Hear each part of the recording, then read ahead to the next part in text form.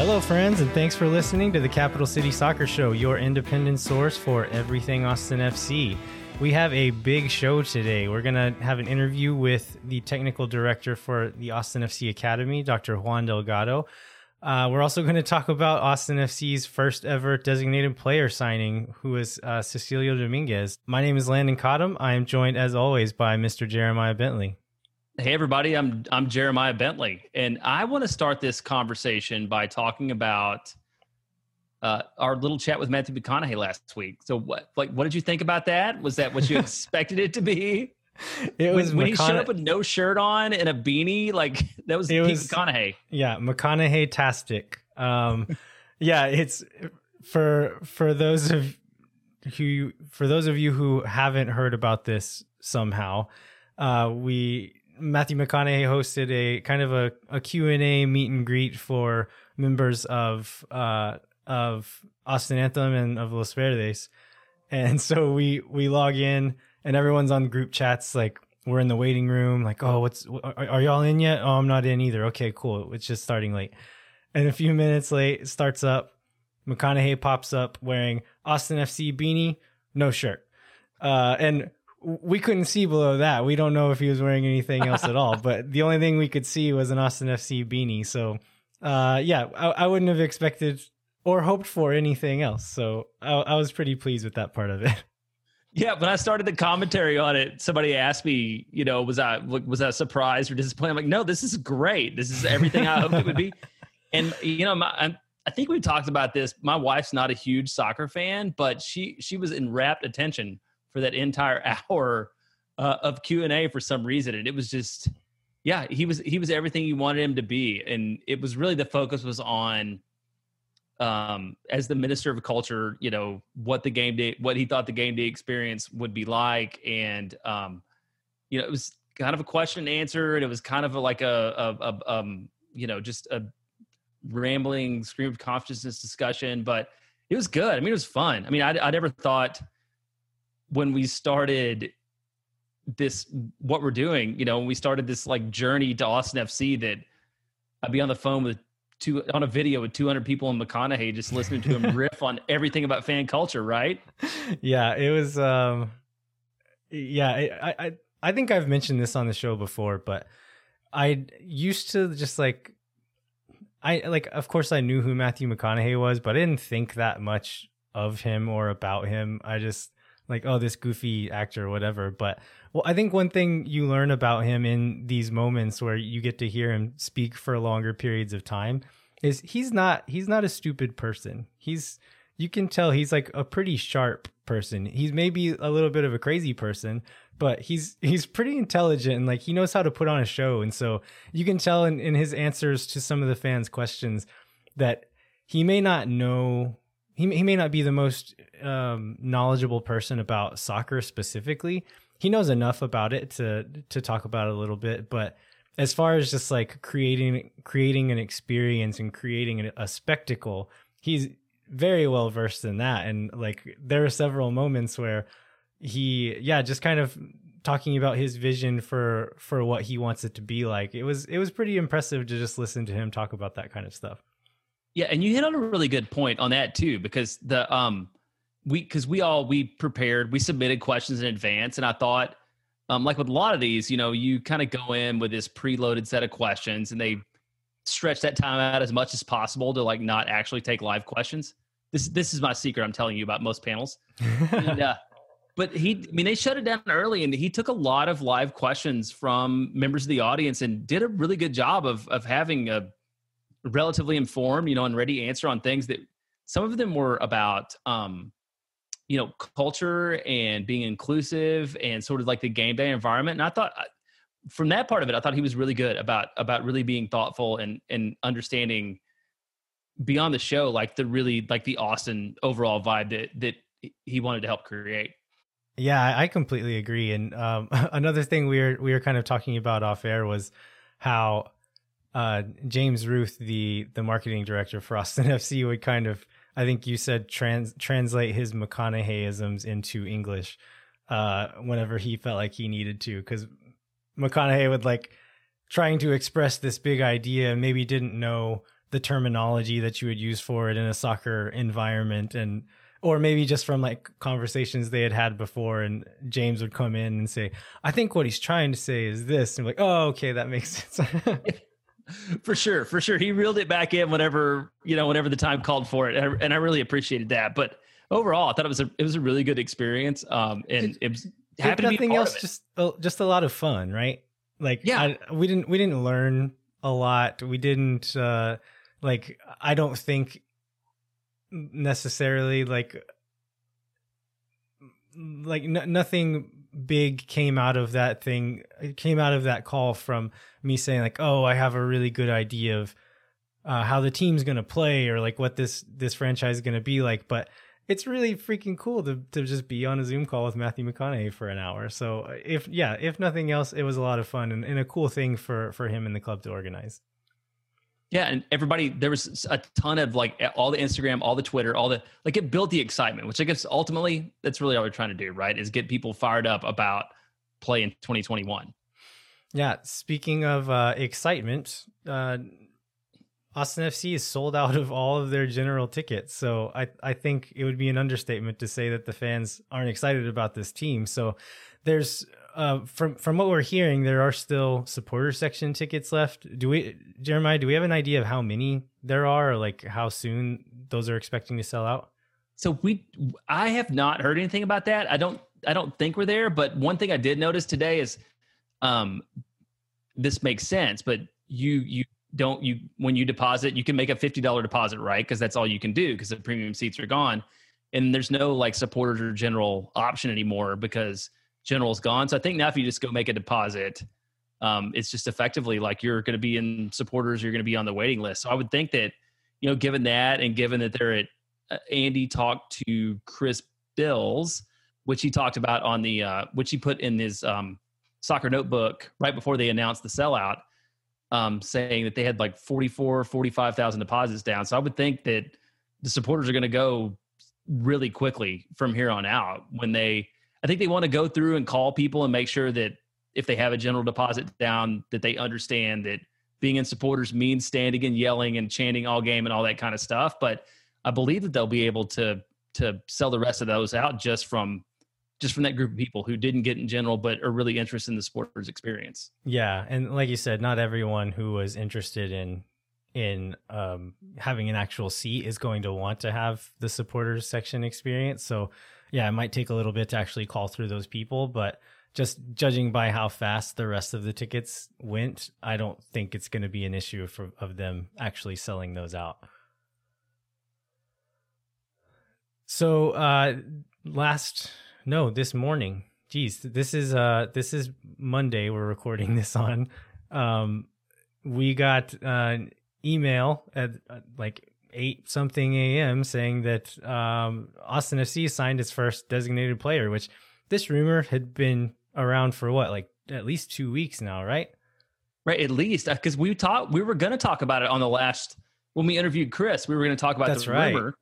And then in the interview went long enough, we didn't talk about it. But yeah, it's been sorted out. I think we've discussed it among ourselves. A lot of it it seemed like on the South American side that it was all done. And then Austin FC was just kind of trying to figure out the final details of the contract and then the loan agreement and things like that. But, they all worked it out. We got that. And then we got about 14 minutes before a press conference started, we got an invitation to the virtual press conference also this morning. So that was good to be able to do. I didn't have time to prepare for, so I was like at work, half listening, half trying to do my job. So I definitely had to go back and read Troy's notes from on the Capital City Soccer Twitter account, and also Chris Bills's thread on it to kind of go back and fill in the fuzzy spots from when I was trying to respond to an email or do something else during that. But yeah, let's just kind of go through the details of who this signing is. So Cecilio Dominguez, he is a 26-year-old Paraguayan left winger. He's coming from Independiente in Argentina, but before then played at Club America in Mexico, which is a huge club, and then played for a couple of Paraguayan teams before then. So it's reported to be a 4-year contract, And the transfer fee, who knows? We've seen it reported as, initially it seemed like it was going to be 6 million. Then I've seen lower than 4 million in other places. On Transfermarkt, it's listed as 4.4 million. Who knows where they get their numbers, but it's it was enough money, and what his salary is going to be was enough to put it over the DP threshold. So he will definitely be a designated player. Claudio Reyna in the press conference today confirmed that Cecilio turned down an offer from Boca Juniors to take this Austin deal. So who knows what the difference in money was like there, but turning down going to a legendary club like Boca Juniors is kind of a big deal. So that's exciting. Between now and when he comes to Austin, Claudio confirmed that he will go on loan to a team in Paraguay. But we don't know who that's going to be yet. The latest rumors we heard, it was going to be Club Guarani, which is where Rodney Redes is playing right now. So I'm kind of hoping that happens so we can see the two of them playing on the same team for the next several months, and have them develop a bit of a rapport and also just like on a personal level, so they can kind of develop more of a relationship before they move to a foreign country together. And at least they'll have somewhat of a friend in town whenever they come here. Yeah. On the loan deal, I know Chris Bills asked during the press conference, like the specifics on it, because he was Claudio wasn't really specific about it. And Claudio did say we should have news by the end of the week. So hopefully a few days from now, we'll know what that is. And also on the contract too, this is something you pointed out earlier, like Claudio's really good about giving answers without really giving an answer. On all those things. He did the same thing with Redes too, right? He's like, I'm not here to talk about numbers. With almost everything. He's very good at giving very vague answers when he doesn't want to give details. And we just eat it up, right? Because we're so excited about the fact. You're like, yes, Claudio, you're right. You're great. We're just glad to have it. One of the things I noticed this morning was just the way they announced it. And I think the difference was really striking between the hype for the Redes announcement and what they did. So with Dominguez, they had a video. They had a video in both English and Spanish that they put out from the club. Initially when they made the announcement, and then he did a little Instagram video. I guess maybe it was everywhere, or maybe it was on Twitter too. But yeah, it was on Twitter as well. Yeah, to have him talk about Austin and his excitement about Austin, and that was a point that Claudio really drove home in the press conference, which is also something that we'll hear about when we play the Juan Delgado interview, about how excited people are about being involved with Austin and about being involved with this club and about helping build it up. And I think maybe that was one of the things that helped sway him away from Boca Juniors, is the chance to move to this city and really being involved in building this thing up from scratch. Yeah. He Reyna mentioned that. Yeah, like Cecilio is like very up, like he's knowledgeable about MLS and has been paying attention and like the like expansion culture, and yeah, it seems like he is excited to start something from the ground and kind of be a big part of that. So it's exciting that he wants to be here. It's not just a payday for him. It's something that he wants to be a part of. Yeah. So let me ask you, because you watch more video than I do. So can you talk a little bit about what kind of player he is? Yeah. So I haven't watched as much video as I would have wanted to. And I will also admit that like I'm watching it's not like YouTube highlight reels, but it is still like I haven't watched an entire game of his yet. It's been clips of like individual actions by him as a player. So mostly I've watched the good ones, right? They don't make highlight reels of his bad plays, but he is a right-footed player, but plays on the left wing. He's kind of like when I talked about Rodney Redes on the show. Rodney likes to move. He's not going to be that winger that just gets to the end line and crosses the ball in. He likes to move inside, combine with other players. Dominguez is similar in that way, that he's not necessarily just going to stay out wide on the wing, but they are quite different players in a lot of other ways. So I think Dominguez is more classy on the ball and in front of goal than Redes is. There's a lot of his goals that he scored. He would either like there's a lot of times where he'd run in behind and play a long ball and make a good move and score, but a lot of them are he'll receive the ball on the edge of the box or like just outside the box, and he'll do that move where he'll like go direct at the defender and then kind of cut inside and do a shot fake and then touch the ball and do a shot fake, and like 3 or 4 guys will kind of jump around him before he takes a shot and like curls it into the far post. So the goals that he does score tend to be pretty impressive, and a lot of fun to watch. So he maybe doesn't necessarily score as often or as consistently as his 2 previous clubs would have wanted him to, but the goals he scores are usually nice to watch. He's also really good.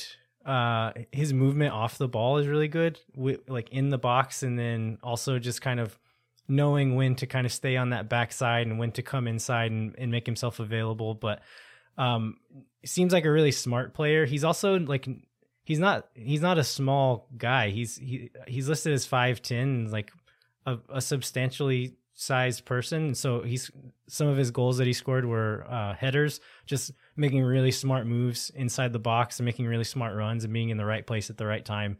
And so, some of those goals that like it just looks like, oh, the ball just fell on his head, but if you go back and watch the movement he made to get into that position, you see that it's actually a really smart thing that he did to get there. But he's an aggressive player when he has the ball, and yeah, he likes to shoot a lot. One of the like reels I put together was his goals, and then I went back and just watched his shots, and he takes a lot of shots. He likes to shoot the ball and wants to shoot the ball. So maybe I don't know this for a fact. Maybe that's one of the things his previous couple of clubs didn't like so much about him, but he wants to score goals. He wants to get in the box and get on the ball. So I think at his best, he could be a really, really great player to watch. Yeah, and then Claudio talked about his versatility too, and he talked about how they were going to build all that like into the club as a whole. Because I believe he mentioned that on how he would do with Redes, but it's like he's a winger, but he can also be a forward. And yeah, I guess ultimately it depends upon how they decide to like construct the roster on where he's going to slot in, and maybe he'll be a different from like match to match on where he goes. Yeah, Reyna mentioned that he could be used as a second striker, which, given the skills that I've seen in what little video I've watched, I think he would be a decent fit there. I think his strongest spot is going to be on that wing, kind of cutting in on his right foot there. But there's a lot of, especially at America, a lot of the times like in transition moments, he would move to the center of the field and sometimes get the ball 40 or 50 yards out and take it all the way to goal and score. And so he's capable of a lot of different types of goals, and I think could play in different parts of the pitch and be useful. So I think it should be a priority to put him on that left wing, but in certain instances, or if we bring in certain player that he's going to combine with in a different spot, I think he's more than capable of playing in different places. Yeah, and you bring up America. I mean, America's where he had both his greatest success and I think his most attention from the average fan. And, I'm assuming you did the same thing. I read like Twitter and Reddit and Instagram and everywhere all day, and there were widely differing opinions about whether it was a good signing or not. But I mean, he had a good run of success there, right? Especially, he was successful for a while and made a difference. But there's up and down, right? I mean, with anybody you're going to pay this much, this amount for and sign now. So let's talk a little bit about his cons now. Yeah, I think you hit the main one from what I can tell is just inconsistency. I think his when he's on, he's really, really good, but just judging by his numbers and what other fans have to say about him, he seems to, maybe he will disappear at times and not always be producing like you would want him to on a consistent level. Roberto Rojas on Twitter had a list of cons, and the things he listed was that maybe he won't always put in the defensive effort that a team would want, and also maybe he has a bit of an attitude, and so he has a tendency to pick up cards, which I saw in some of his goal celebrations that I saw. I could see that a little bit, so that didn't surprise me very much. But that could also be a good thing, right? Like you've heard me talk about I want a couple of players on the team to have a little bit of fight in them. So as long as he keeps it under control, I'm okay with that part of it. Yeah, there's nothing wrong with that as long as it's not unnecessary, right? And it doesn't take away from the team. And I mean, hopefully, I think, which we've talked about, and a lot of people have talked about, and I think even Claudio, when he talked about sort of his struggles in Argentina and where he was, and just admitted it, that there's the opportunity for growth, and that he's committed to growth, and he's committed to he might be committed to being a leader in the team, and so maybe this change of pace and change of environment is the right thing for him, and maybe it will lead to like him finally leading up to this potential that everybody has seemed to see, and certainly he's like a super talented and wanted player, and so this hopefully Austin's a perfect situation for him to do that in whatever role that's the best for the club, and I guess it's what we don't know is like what that role is going to be, because I think as we talked about earlier, like we have two players. Right. Yeah. And you mentioned the role and the responsibility that he's going to have, and kind of how Wolf and Reyna were talking about it in the press conference. Is the way they were talking about it made me think a little bit about Bob Bradley and Carlos Vela. Whenever Vela went to LA, Bradley told him, like, I want you to be my star. Like, you need to step up and be the leader of this team on and off the field. And if you don't do that, this isn't going to work. And Vela stepped up to that challenge, and he's clearly super talented and is more talented than Dominguez is. But it kind of seems like that kind of scenario where Reyna recognizes that in talking to Dominguez, that like they both recognize that, okay, that wasn't a great fit for me, but I know why, and I know what I need to do to make this next move a success, and said that he handled that with maturity, like the way that Dominguez was talking about it. He was very mature about the whole experience. And so it doesn't sound like he's making excuses for any of it or saying like, oh, it was their fault or whatever. He knows what went wrong and is excited about this next step and is confident that he can do something better here.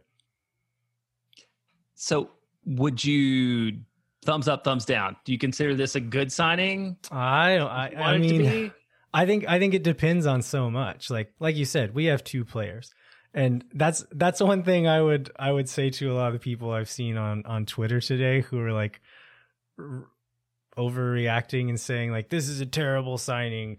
And it's like, it's all about context, right? Like if you'd have gone back 5 years and told any MLS team that they're going to sign a player who's 26 years old, he's played for Club America and Independiente in Argentina, and he's going to come to your team as a designated player, any team in MLS would have bit your hand off for that one. And it shows how much the league has changed, right? But also, like, yeah, he's not the super huge name, but like neither was like Joseph Martinez wasn't a big name when he came to this league. And so I'm not saying that Dominguez is going to be a superstar for us. I don't know that, but like we're all just guessing. Like we don't know. And so, and it's also two players. And so I think the big telling factor is in however many months from now, when we have a mostly fleshed out roster, if Cecilio Dominguez is still the biggest, like the highest profile player that we've signed, I would say then it's a little bit disappointing. But if he's like the number 2 or number 3 DP on the team, and there's like one or two bigger stars and then a decent cast behind him, I'm happy with it. And like I said, he's clearly a very talented person, and if he puts it all together, I think he could be a really, really good player in this league. But he's never done that consistently in the past, and so that's what brings in the doubt. So yeah, I think the answer is it depends. Yeah, there's so many people willing to jump to the ending. And one of the things we've heard a lot about is just this idea of the culture and contributing to it, and people wanting to be here. And that's, I think, one of the things that's a lot different from MLS signings from 4 or 5 years ago, where you would like sign a celebrity to sell tickets and they would come in and they weren't committed and they weren't trying to win and they weren't trying to do whatever. And I feel like this is where it's different. Like I feel like Claudio and Josh and the combination together are building this collective of players that really want to be in Austin, that want to mesh together and want to be part of something bigger and want to be part of the culture. And I think that's where maybe they will be able to get the talent out of him that everybody has seen, but hasn't been realized like on a consistent basis before at any other clubs. And so I think that's a really good, I would prefer that over somebody that's just like a giant name that maybe is committed to what we're going to do or maybe isn't, but really isn't going to make Austin FC greater overall. Yeah. So, so now that we've signed him, we can move on to the next rumor, which there already are some. So right. on the next show, we can talk a little bit more about that, but it's kind of fun to, I imagine it'll get exhausting at some point, but right now it's still fun. I'm still enjoying it. We'll get to we'll have to figure out how the expansion draft works at some point. And then I don't even know how we fill in the rest of the roster. Just like people that show up. I'm not really sure. I think as long as we're doing DPs and like international signings, it's going to be exciting. But when it gets to expansion draft and like signing free agent players from other MLS teams, like some of those will be exciting. There's been some really great players come from other teams in moves like that, but a lot of them are going to be just like space fillers. Was it Atlanta that had like the guy from the Charleston Battery that was the goalkeeper that was like their first player? Remember we did the show? Yeah, that. When we get to that will not be that exciting. So you mentioned a little bit about the culture of the club, and so we're going to talk a little bit more about that in our interview with Juan Delgado. And it's probably one of my favorite parts of that interview. But part of that culture is going to be the facilities, and so the St. David's Performance Center has been. It's under construction. It's on track for a spring opening. It's going to house the academy teams as well as the first team, and we'll talk a bit more about that in the interview with Juan Delgado. But I'm really excited for people to hear this interview. Jeremiah, what do you think about it? Yeah, I think he was really he was engaging, and clearly he's committed to it, and clearly he's way smarter about soccer than either of us are. Like I definitely got that out of it. But he's got a good story. Like he's got a good personal story about his path to soccer, and what he's helped create, and then also his sort of commitment to Austin. So I think it's. I look forward to everybody hearing that, and then I look forward to discussing that with everybody online afterwards. Yeah, so hopefully you guys can hear that, but I really think that I bring up the word culture again, but the culture around the youth team and the exciting things that are happening there, and how much attention and resources that the academy is and will continue to get from people like Claudio Reyna and Josh Wolf is really encouraging on that standpoint. So we'll stop talking about it and just go to it, but let's cut to that interview with Juan Delgado.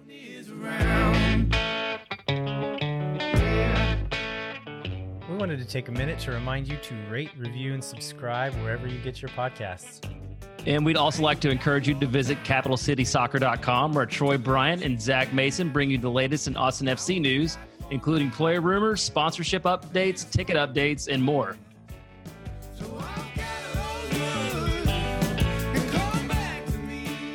We are very excited to introduce you to our guest for today. It is the technical director for the Austin FC Academy, Dr. Juan Delgado. Juan, thank you so much for joining us. Thank you, Landon. Thank you, Jeremiah. It's an honor for me to be with you today. Thank you. So I think I want to start off just by kind of giving a brief overview of your resume, because it's very impressive looking back at the work you've done over the last 20 years. So you started off at Villarreal as a director of coaching and a coach. You're there from 99 to 2006. And you apparently kind of helped build that academy from scratch, then moved on to Valencia. You were the academy technical director there for a couple of years before moving to the Aspire Academy in Qatar, where you were for about 12 years. So, it's a super impressive resume. And so we're very happy to have you here in Austin now. Thank you. Thank you so much. Yeah, I've been very lucky, to be honest, to be what I feel to be at the right place at the right time, and that's what I'm feeling right now here. So very humbly speaking, very very fortunate to have an impact within the within the new project. Yeah, of course. So, Valencia and Villarreal. So I studied abroad in Barcelona when I was in college, and then I went back to Spain and lived in San Sebastian for a few years. And so Spanish soccer really was kind of my first soccer love. Like that's what got me into the game. And so whenever I saw that you were involved with the youth setups at Villarreal and Valencia, I knew that those were highly regarded youth systems. So tell our listeners who some of the players are that have come through systems that you worked in. Yeah, I was, as I say, very very fortunate to see actually the development and somehow impacted, sometimes not directly, but through the coaches. Some of the names that I was fortunate to see when they were youngster was, for instance, Santi Cazorla at Villarreal. In Valencia, the names were actually bigger right now because we have at the time Silva, we have Juan Mata for a while. Isco Alarcon was in the system when I was there. And yeah, most recently, some of the first team and national team. Gaya was a kid that I remember the day we scout him, from a very little small village. And he was actually a striker and ended up now being the left back for the national team. So that's a nice story to be told, And Carlos Soler, I remember now he's also consistently making it to Valencia first team. We used to play him 2 years up, and we was very tiny, but I used to say he was the biggest one on the pitch, So yeah, and very lucky to have been there and to see how they look like, when they are 14, 13, 15, 17-year old. So you can compare later on what with the talent we have right now here. So that's something as I said, I feel fortunate to have been part of. How about your own background? How did you become a coach? What was your upbringing and where did you play? yeah. I used to play for the youth systems first, and my hometown is a very little town next to Villarreal, and I played for them for a while in the U19. Got injured badly on my knee. 3 surgeries later, I decided to stop. I wouldn't make it pro, to be honest with you. I knew that too. So, but since soccer was my life, I was committed, and I found somehow my call, of how I could provide value to the world, and I tried to educate myself as much as possible. So I knew that not being a former pro, the only way I could add value would be trying to learn, and trying to position myself as an expert on the youth development area. So that's why I try, as I said, I study sports science, I study sports psychology, is my master's degree as well. I did my PhD on football, or soccer in this case. So yeah, that's a little bit a summary of myself. So not being good enough, having an injury, and finally finding the excuse to say, okay, let's study and prepare myself so I might be able to make my life doing what I love to do. So going back to your specific role here at Austin FC, can you tell us what are the specific responsibilities of your role, and how do those differ from say what Tyson is going to be doing? Yeah, I report to Tyson, so he's the general manager, and he oversees the entire operation of the academy. So I basically try to help him from the technical perspective. So in this sense, my main role is what related to the training methods and the coaches' education. I would just to summarize it. But of course, trying to impact the entire strategy. So trying to bring some of my experiences back in Spain and in Qatar, that, as I say, humbly speaking, were quite successful. So trying to support Tyson on the technical aspect of the games or the player development, I would say. And in this case, one of the key aspects and what I feel, we are quite unique is the support we have from the top, from Claudio as a sporting director and from Jos as well, They've been very supportive from day one. They share their knowledge. Jos has been on top, sharing the model, the style of play they want to apply, the language they want to use with players. So this is something I have never seen happening that closer.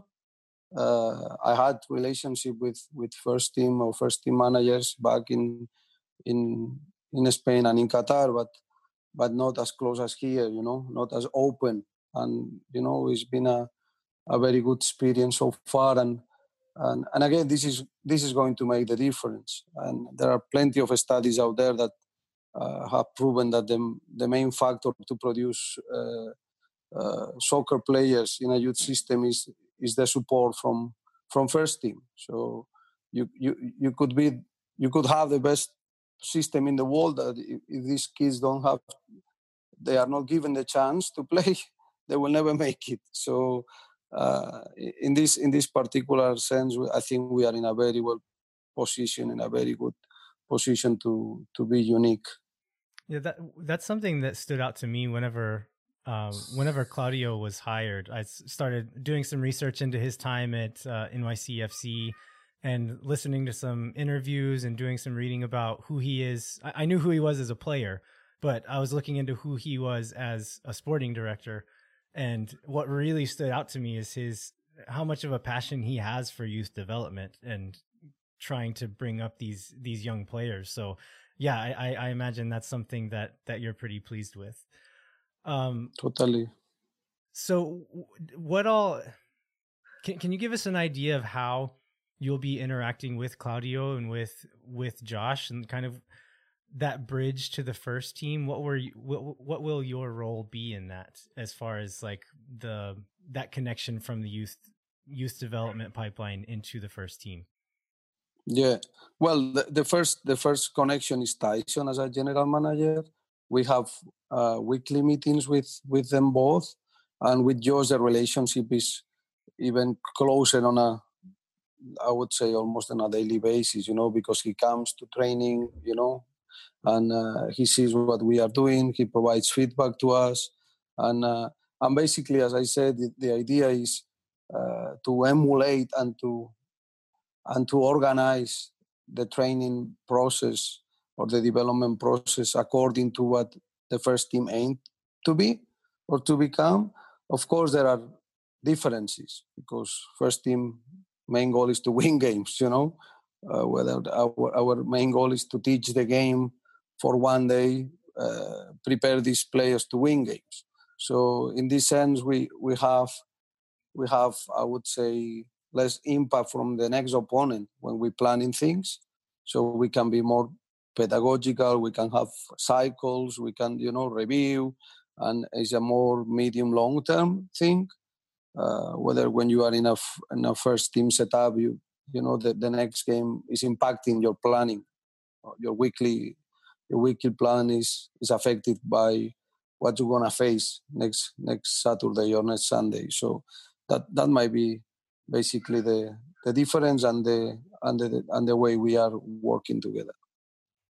Yeah, and I did want to ask a little about the day to day. So what does that look like? Like how many days a week are you with the players, and what does a day of training look like? Because I imagine it's very, very different than like what would you would do with the first team squad, like you mentioned. Yeah, the main difference is we don't have the boys with us the entire day, which actually is the biggest constraint. But we do have them normally 4 times a week for 2 hours. So 2 hours and 15 minutes is the window we have. Normally, we dedicate 1 hour and a half for practice, but the other half an hour is for mentoring purposes. So we have individual interviews with them. We review the individual goals. We do have what we call it the classroom, where we show them concepts on the screen, discuss different aspects of the game, all other topics that nutrition, mindset, tools that they might utilize, in a high performance environment later on. So that's basically what we do. 2 hours a day, let's say 4 times during the week, from Monday to Thursday. We give them Friday off, to let them be youngsters, and enjoy, and give family a break too. And then we normally play on Saturdays, and occasionally we're gonna play Saturdays and Sundays as well. So that would be basically a normal timetable for the players. So can you give us a little bit of an overview of what the academy looks like now? We had Tyson Wall on the show on our last podcast probably like a year and a half ago, and a lot's changed since then. So can you just kind of give us an overview of what the academy actually looks like right now? Yeah, it has been a big evolution. Tyson started on a solo, I would say, mode, together with Junro, with the coach that we have right now at the U13. They started with the U14 last year, and we have grown now to have 11 full-time employees in the academy, 11 coaches and trainers and SNCs, and also we have 3 more interns working with us. So things have escalated, and yeah, it's very nice, to be honest, because we've been able to gather a very diverse group of coaches. I believe we have 7 nationalities, if I'm not mistaken. Oh, wow. Yeah, we have Colombians, Venezuelans, Spanish, Japanese. Who do I missing? I'm missing Mexicans, of course. So it's a very, very diverse and very interesting group, with different skills, different backgrounds. And I'm very optimistic that we have formed a very healthy, knowledgeable, and strong team. So that was one of our main concerns, to be honest. And when I've been discussing for more than a year with Tyson from before to come here, and we both agree that human capital and hiring the right people, it was the key aspect of the entire project. So we have taken a lot of time, and I'm very glad. I'm very glad with the team we have been able to form. So you mentioned human capital, and it reminded me, in preparing for this, I found this interview that you and Tyson did. It was like a presentation type thing that you were doing, and you mentioned the human capital aspect and how pleased you were that Austin FC is really investing in that right now. And I think you mentioned it in comparing your experience in Qatar and your experience at Austin FC, and you said that Qatar was building a rocket ship without any astronauts. So that's true. Can you expand upon that a little bit, of the differences in your experience there and what you've seen here so far? Yeah, that's the one I've been very lucky, to be honest, Landon, because that's the 3rd time I'm gonna start a project from scratch. It happened to be like that in Villarreal back in 1999. Later in Qatar, 2007, with Aspire and the QFA, and now in 2020 here. So, yeah, the thing I always make this joke about Qatar is because we build this huge infrastructure, and we start hiring people from everywhere, and we end up having this system that it was too big for the number of players we have. It ended up working very well because it was very successful, and we of course had a lot of resources. But what I realized is sometimes when you have too many professionals on a system, there is a point that you just add in noise, and it's hard managing because you tend to lose the focus on the main thing, and the main thing is to keep the main thing being the main thing. So in this case here, we've been much more organically growing, and I feel that that's the right way to go. So we are, as I said, a group of people very committed with a clear vision, with the dream of putting a player on a 2026 World Cup, which is something we very connected to, and I think we are, as I said, we are in a position to make the difference, and that's the dream, and that's the vision, and that's what we want to accomplish.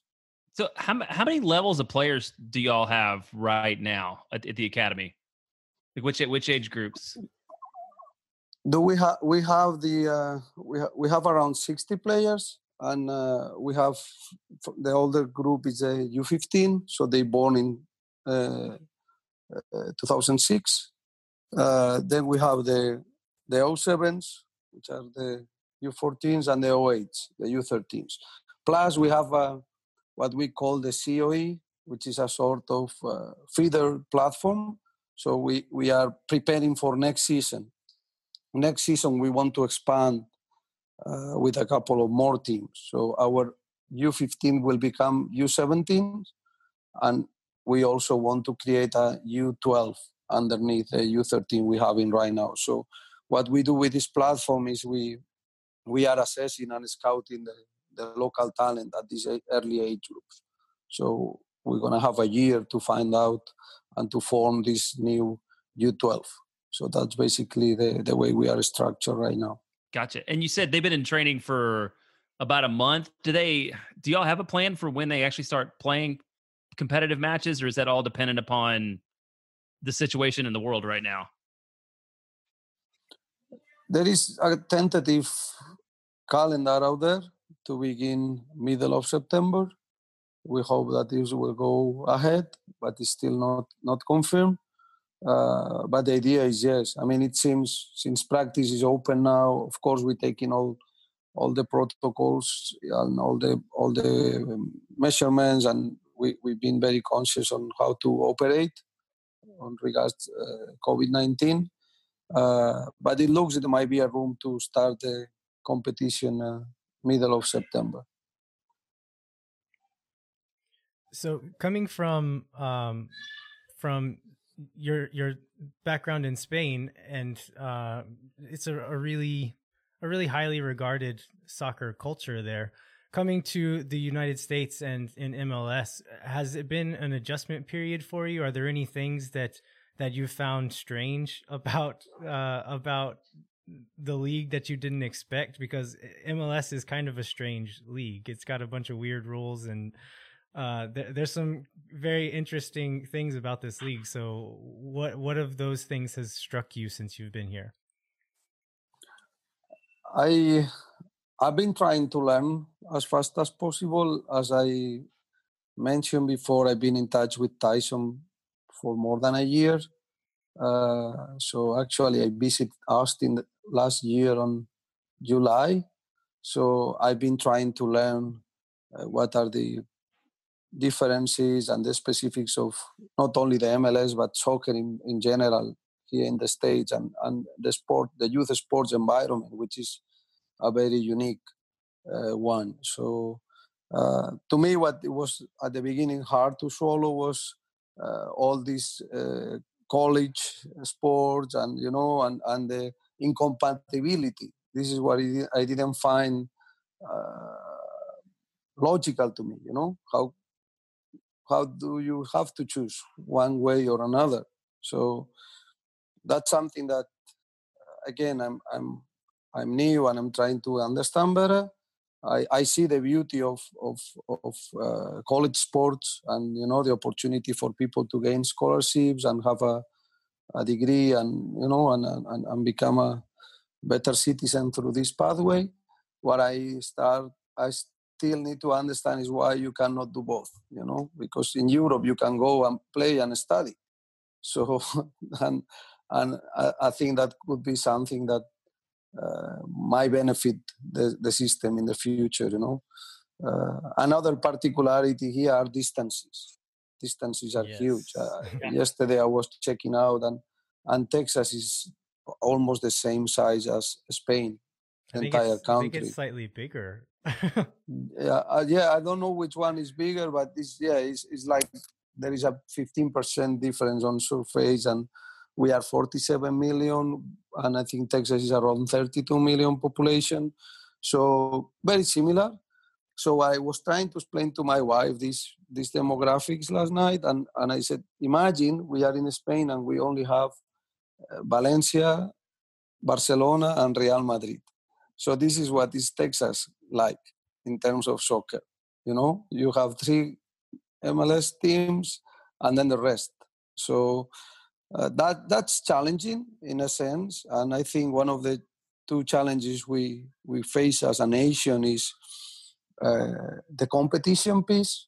So how can we play the best against the best? And that's what MLS is trying to tackle right now by forming these new leagues, by having the U17s in future playing against other MLS teams, and that will enhance and elevate the level of the game. When you play in Spain in a U12 for Villarreal or for Valencia or for Barcelona, you play 100 games a year, and out of these 100 games, 30 are very competitive. So you play Espanyol Barcelona, you play Levante, you play Atletico Madrid, all these teams, So that's one of the pieces of the puzzle that we need to address. And basically this is one, and the second one is the talent identification. So how could we identify players at very early stage and nurture them, because the more the science is looking at the development of talent, they find out that deliberate practice is a key aspect, So well-structured, good teachers, good systems are making the difference. And the problem is you find a talented player when he's 17 and he's not been in the right environment. You have lost a lot of training opportunities, and yes, you can still help him, but not as the level that you would be able to help him if you detect him when he was 8 or 7. Right. So that's, let's say, dimensions is one of the things. One of the aspects that I feel that we are well positioned in Central Texas is the passion for the game, which is something, for instance, we didn't have in Qatar. They didn't want to become a soccer player. They didn't have the desire, the hunger, the mindset, because they all, most of them were wealthy So in here, we have the talent. I found the passion on the kids. Now we need to find the inspiration. And you've been in San Sebastian, and I think it's a very, very appealing example. So you cannot see a Barcelona or Real Madrid t-shirt down the streets in San Sebastian. Everybody wears Real Sociedad, and everybody knows somebody who's in the club or has played or has an uncle that was a former player. Yeah. So you see the players walking around town as well, because it's a small town. So you just see the players everywhere. You see the players everywhere. You see the youngsters at the training facility. That they see the kids or the youngers that they made it the previous year were changing in the same place, in the same locker room. So this sense of belonging and I'm feeling that the idol is close enough that I can be the next one, that's the most powerful tool we can use. So we need to find a way to inspire these kids we have now in the system. Talent is there, support from top to bottom is there. So now is our responsibility to make them dream, to allow them to dream. Yeah, I imagine having the nice new stadium will be one of those tools to use for inspiration, as well as the new training center where, as I understand, the youth teams will be sharing that training center with the first team, correct? That's very correct, and that's very true what you're saying right now. So I think that's going to inspire them and providing this opportunity to see the first team, and this, as I said, it's all about imagining and making them dream to be one day the ones down on the grass, So that's gonna make a big difference when first team start playing. I can feel the vibes on the city. Everybody is looking forward to it. So so that the concept of idol is very powerful, and we need all together. And you guys have also a part to be played, on creating this idol. So we all need to be aware of that, because this is going to have a big impact on what we're doing at the academy level. On a more personal note, you've been in Austin for not a super long time. When did you come to Austin? I came with my family in February. Beginning of February, yeah. So how are you liking it so far? We love it. We actually came last year, as I think I mentioned before. We came last year to make the decision to move, and we meet in person with Tyson, and we stay here for 10 days, I believe. So going around and trying to imagine how would be our lives here, as I have two daughters and a beautiful wife that follows me everywhere I go. So he's listening. That's why I try to be gentle. We loved it from day one, and actually from the other options we had at the time, it was always number one. And again, when I ask other colleagues, I have a friend of mine working for the national team here in the US, Nico Stevet, who was the one making the introduction to me. Okay. Yeah. So, and he was speaking very highly about the people that is going to be involved in the club and about the city. So it was an easy decision. And we love nature. We've been 12 years without it in the Middle East. Yeah. So yeah, the first week we were stopping by every flower, and every eagle that we saw flying on the sky. So yeah, we just love it. So we think it's a right place to raise our two daughters, and a place that we can enjoy a lot. I think there's actually a couple of Spanish restaurants in town if you ever need any Spanish food. I don't know how good. Actually, I've been to one of them. There's a Basque bar downtown all right. called Calimocho. That's a very appealing name. But I went to it and I was skeptical, having lived in the Basque country, but the food is quite good. I thought it was pretty good. So check that out if you ever need a little touch of Spain here. I will. No, that's definitely something that is in my to-do list. All right. Well, I think that's a good spot to end. So thank you so much for joining us today. We really look forward to seeing what kind of work you can do here in Austin, and look forward to seeing one of your academy players play in the 2026 World Cup. Yeah, that sounds great.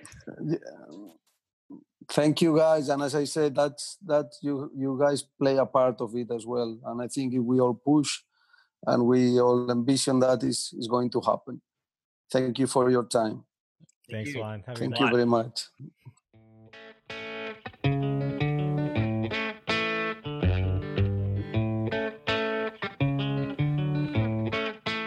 All right. We want to thank Juan Delgado again for joining us. We hope you guys enjoyed that interview. There's an event that we wanted to pitch real quick before we sign off. So Jeremiah, take it away.